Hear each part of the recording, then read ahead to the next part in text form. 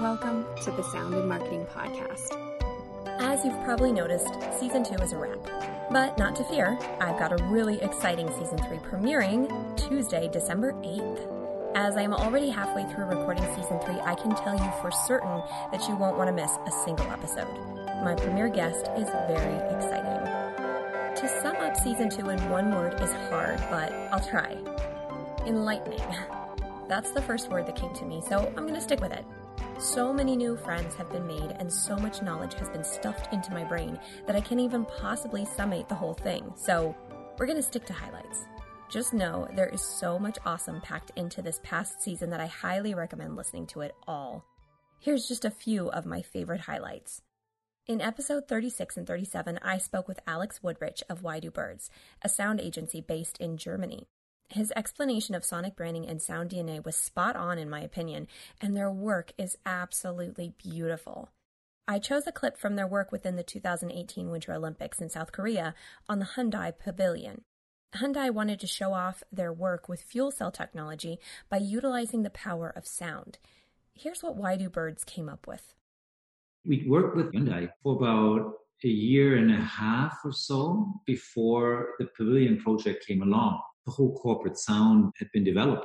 But then it came to this new challenge of communicating something in a pavilion in which people spend 10, 15 minutes walking through it, trying to experience fuel cell technology. And we did crazy stuff, work with underwater microphones. When you extract electricity in the fuel cell technology, we said, okay, let's extract grains of sound out of audio bits, and we broke everything into pieces and came up with pretty fancy sounds. The good thing at the end of the day was that it all sounded really neat and pleasant as well. So it's not just technological stuff that we put together, but at the end of the day, it has to sound good as well. It has to be pleasant for the person walking through it. And I loved it when the person was like in charge of the brand in Korea and said that the sound gave the room and the whole pavilion so much more dignity. And so we thought, okay, wow, if you feel that's not so bad, So that was a pretty cool project, yeah. Mm-hmm. In episodes 38 and 39, I had the privilege of speaking with Jonathan Wolff, most well known as the composer and creator of that iconic sound that will forever be Seinfeld. No, that wasn't me. That was Jonathan.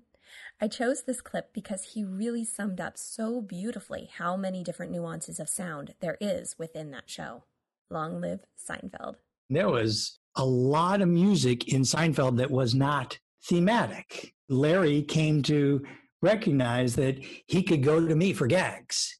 And I loved when they let me throw in and be part of the comedy. There are all these pieces of music that instantly identify a scene. I don't know, the music from Kramer's Pimp Walk. Jerry the Mailman, remember he's whistling. Oh, in the pastiche practice, Morty was impeached. It was like the Nixon movie. So I played it like the Nixon movie. Rochelle the musical. Of course, the Jerry Show. Scarsdale Surprise.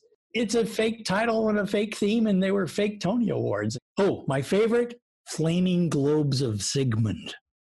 50% of the post-audio value is certainly music.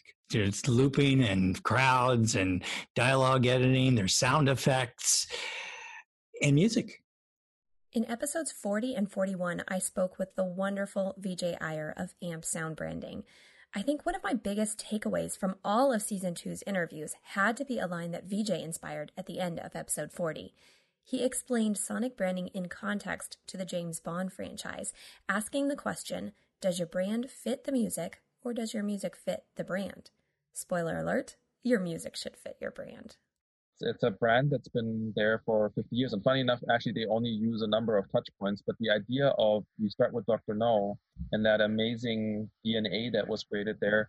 And today we're at Billie Eilish. And in between, we had everything from Adele to Madonna to Aha. Live and Let Die is one of my favorite tracks as well in there. So there's so many different, over the time, different cultural expressions using elements. Sometimes it'll just use the riff, sometimes it'll use the harmony, sometimes it's going to use the main melody.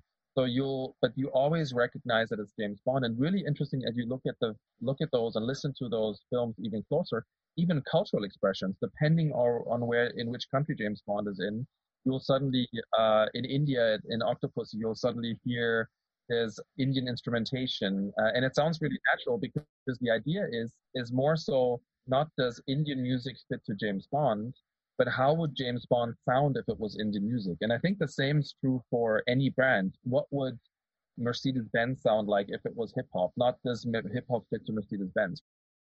If you have that ability to take a sonic DNA and translate that and give those components to a composer, or then translate it also into what would it sound like at a touch point, at a POS, that opens up a whole new world of how you can interact with consumers and the type of sonic assets you can create. Episode 42 and 43 was with the super fun and knowledgeable Roger Shogurman of Pandora's Studio Resonant. We talked about the importance of streaming radio advertising and how it can't just be the same ad that you use for TV. It needs to be carefully curated to fit this very specific medium. And with voice-first technology going where it's going, there needs to be more and more care taken on how we sell to our audience. Smart speakers are just one such technology to keep our ear on. When you think about how we're going to move into the future, how we're going to start interacting with products, with brands, this is already this whole new space of having to interact with a product, service, or brand without a screen. Like, you really think we're going to be using different banking apps for each different bank just to be able to transfer money from one place to another in a couple of years' time? Like, I highly doubt it. Everything's going to start moving to a screenless situation. You'll be able to tell Alexa or your Google Assistant to do something for you, and it will just happen. Brands need to be able to represent themselves in a screenless environment. Brands like MasterCard, who have really forward thinking, and they really realize that like the future of their product isn't even physical. You're not going to have a plastic card in the future, but that payment network is still going to be there. And they were smart enough to be able to realize the value of a sonic identity. Every time you tap your phone to pay with a MasterCard, it's going to make that sound, it's so valuable. And it's going to be a long time before every single point of sale system in the world is going to be able to do that. Like, it's a huge, ambitious undertaking. But by the time we get there, they would have played that sound to everyone so many times that you will have recognized it. Like, I can't stress enough, like the time is now for brands to go out and stake their claim in the sonic space, because otherwise it's going to take a long time to catch up. And catching up, I think, in audio is going to be harder than it is with other mediums. There's a lot more restrictions around what you can and can't do with audio, and you have that benefit if you start early of time. You think about things like the Intel dun dun dun dun sound that everyone recognizes. It's like everyone recognizes it because they've heard it 100,000 times in their life. Noelle Silver really brings it home in episodes 48 and 49, where she talks about the true importance of diversity in voice tech. She breaks down how machine learning works best with a diverse team of programmers. Not just so you can check that diversity box for your company, but to acquire the data said company needs. This allows you to connect with a diverse audience, saves tons of money and ethical implications later on down the road, and potentially could make you a lot more money for said company. But I think Noelle says it best, so there you go. It is more expensive to be diverse because it costs more time and more money to wait for a team that is fully diverse. However, as with all good things, if you pay that money up front, you will get better products at the end. You won't go through what companies like Amazon and Facebook are going through right now, where they're shutting down models that they've spent millions, sometimes billions of dollars building. They're shutting them down because they're not diverse enough. So if we, as the voice community, can really own the responsibility of building diverse teams in our consulting companies that we're creating, in the startups that we're building, and even in the relationships with larger tech companies that we're building, like, we need to hold companies accountable. If we look and see everybody's one type of person, and this is true even if it's all women, it's just as bad, or all people of color. Like, this is literally a diversity of thought problem. AI only works well when the data set is diverse. And the only way to get that is by having people who know to ask those types of questions. And it's very rare right now to see a team that's just richly diverse, show up in the industry. And so I think we have to just start making different choices and being willing to be patient and spend more time and money to build those teams. So I'm hoping that the voice industry, seeing that they have a new opportunity, kind of takes advantage of that. In episodes 50 and 51, I talked with Dave Isbitsky, former chief evangelist of Amazon Alexa. I had questions for him, but he was light years beyond my questions in his wealth of knowledge, so I kind of just let him talk. Hard to put together a clip to this conversation because it kind of went everywhere, but here's the best I could do. To really get the full picture, you'll have to listen to the original episodes. There's certain categories where voice really excels, and when you know the specific piece of information that you want, a very specific data point, nothing's faster than voice to be able to do that, right? You just ask and immediately you get an answer. So I'm seeing innovation go across there. Even before the pandemic, what's interesting about voice, which you don't see on mobile, like all of us, it's very random throughout the day how often you're looking at your phone. But voice, there's a routine. And you can see this. And as you ask and you talk to brands and you talk to skill builders, you'll see that where there's a spike maybe in the morning when people are making coffee and they're having for something's called a flash briefing where you can get news. So I actually like to get good news. So I get good news in the morning and then I get some tech news. I get like a word of the day. You're getting all that done in the morning. For some people it was commute, probably not so much now. And then you'll see a spike at lunch. And what's been interesting with the pandemic is that routine has shifted a little bit to more of weekend because it's less 9 to 5 sitting in a car commute schedule, but you still see that routine. If you're really serious about getting customer engagement and acquisition, then you have to look at this as a business. What is your customer? What does your brand represent? What is your offering? Figure all of that out first. It doesn't even have to start with voice, but voice is another lever in all of that you can pull, and it allows you to go across all of these things. I always look at it as like meeting your customer in the moment. It's either creating awareness through a marketing scale campaign, and then there's engagement across multiple modalities with existing business offerings, so that increases customer engagement because I don't have to use your silly mobile app or go to your website. I can just talk to you too, which is great. On Friday night when my girls were all having pizza night, they're like, "Dad, did you order?" I'm like, "Oh yeah, just talk and done," right? And my credit card's already linked to that account. So now that is a point of sale. So your voice becomes a way to do a point of sale because everything's linked and it's automatic and seamless.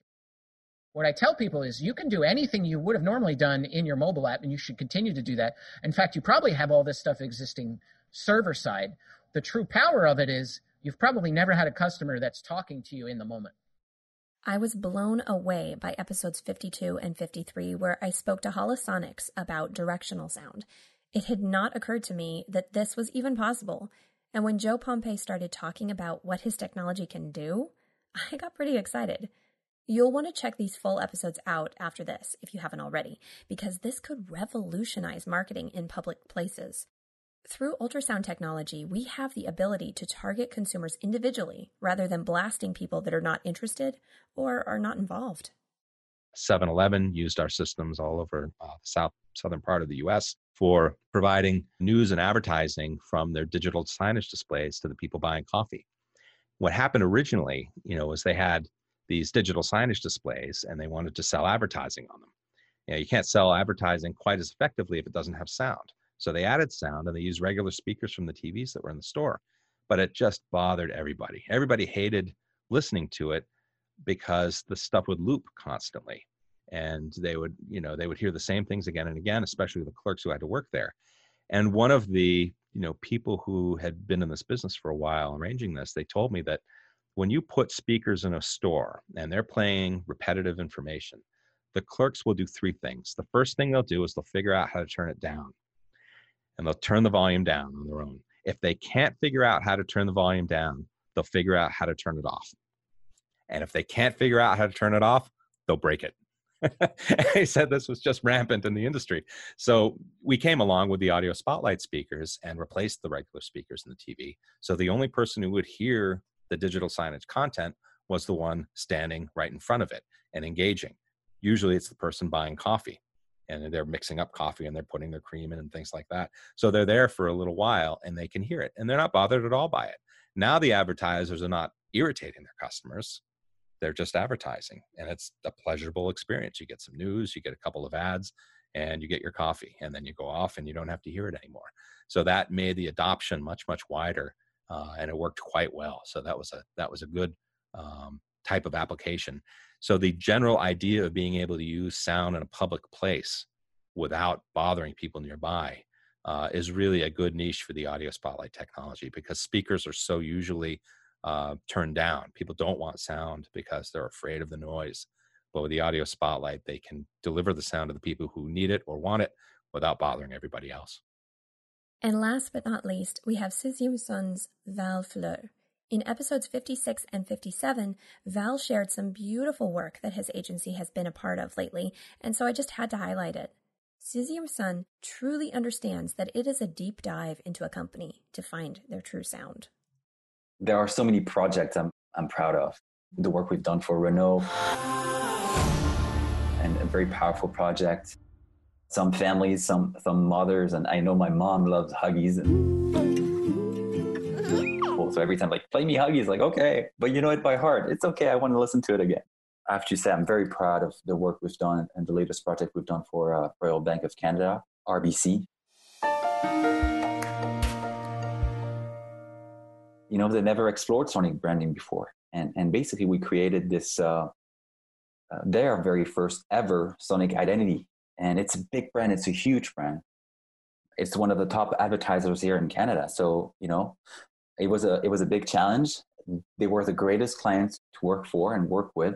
And the reason why is also because they picked the most ambitious project. They picked the most ambitious sonic DNA. And that felt great, you know, to have this kind of confidence with them and shape that sonic territory from the ground to the sky with them was just an amazing experience. I could go on and on about the wonderful guests and represented companies and bodies of works, but I digress. I'll just say this. There is so much opportunity in voice and sound in general to make a huge impact on not just your company and brand, but the world. As we've learned in 2020, anything can happen, and it has. Sonic branding and voice-first technology is and has stepped up in this topsy-turvy marketing year. It has shown up in a pandemic, and I believe it will continue to show up as we eventually work our way out of it. Sound can be there for us and for our brands when traditional marketing is not available, as it used to be, and it has the ability to position us in this new multimodal immersive customer experience world that we are now in. And just to be clear, that multimodal immersive customer experience world is happening with or without COVID, so I hope you're ready. The Sound and Marketing Podcast Season 3 premieres Tuesday, December 8th. I am so excited to welcome General Motors' Jay Kapadia as my first Season 3 guest. This will be a first for me to talk to a massive company harnessing the power of sound and marketing within the automotive industry, and just to learn a little more about what goes on behind functional sound in cars, especially with the rise of electric and autonomous vehicles. Jay's story on its own is super cool, so this is for sure to be a great interview packed with fun learns. I am also very excited to announce that I will be launching a course on sound's power and influence in marketing in early 2021. Where we'll be discussing what sound is and where it came from, the origins of advertising, advertising today and predictions for the future, sound's role in decision-making and buying power, and how our brains process sounds to create choice and reaction. This video course will have about an hour and a half of lectures broken down into lessons with homework to boot. I'm highly recommending that those that enroll don't binge the whole course at once. Each lesson should be pondered on to reflect on what the information means to your brand or industry specifically. This is premium content, so take your time and really dig in. To sign up for early details, go to soundinmarketing.com or follow me on all the socials. Thanks to all of you that have stuck with me from the beginning and for your comments and shares. You have all been a huge resource to me on crafting these episodes and on the content that I report on, so thank you again. If you haven't already, I'd love to hear from you all. I can be found on LinkedIn, Twitter, and Facebook. You can also email me at Gina, Jeanna, @dreamerproductions.com. Let's make this world of sound more intriguing, more unique, and more on brand.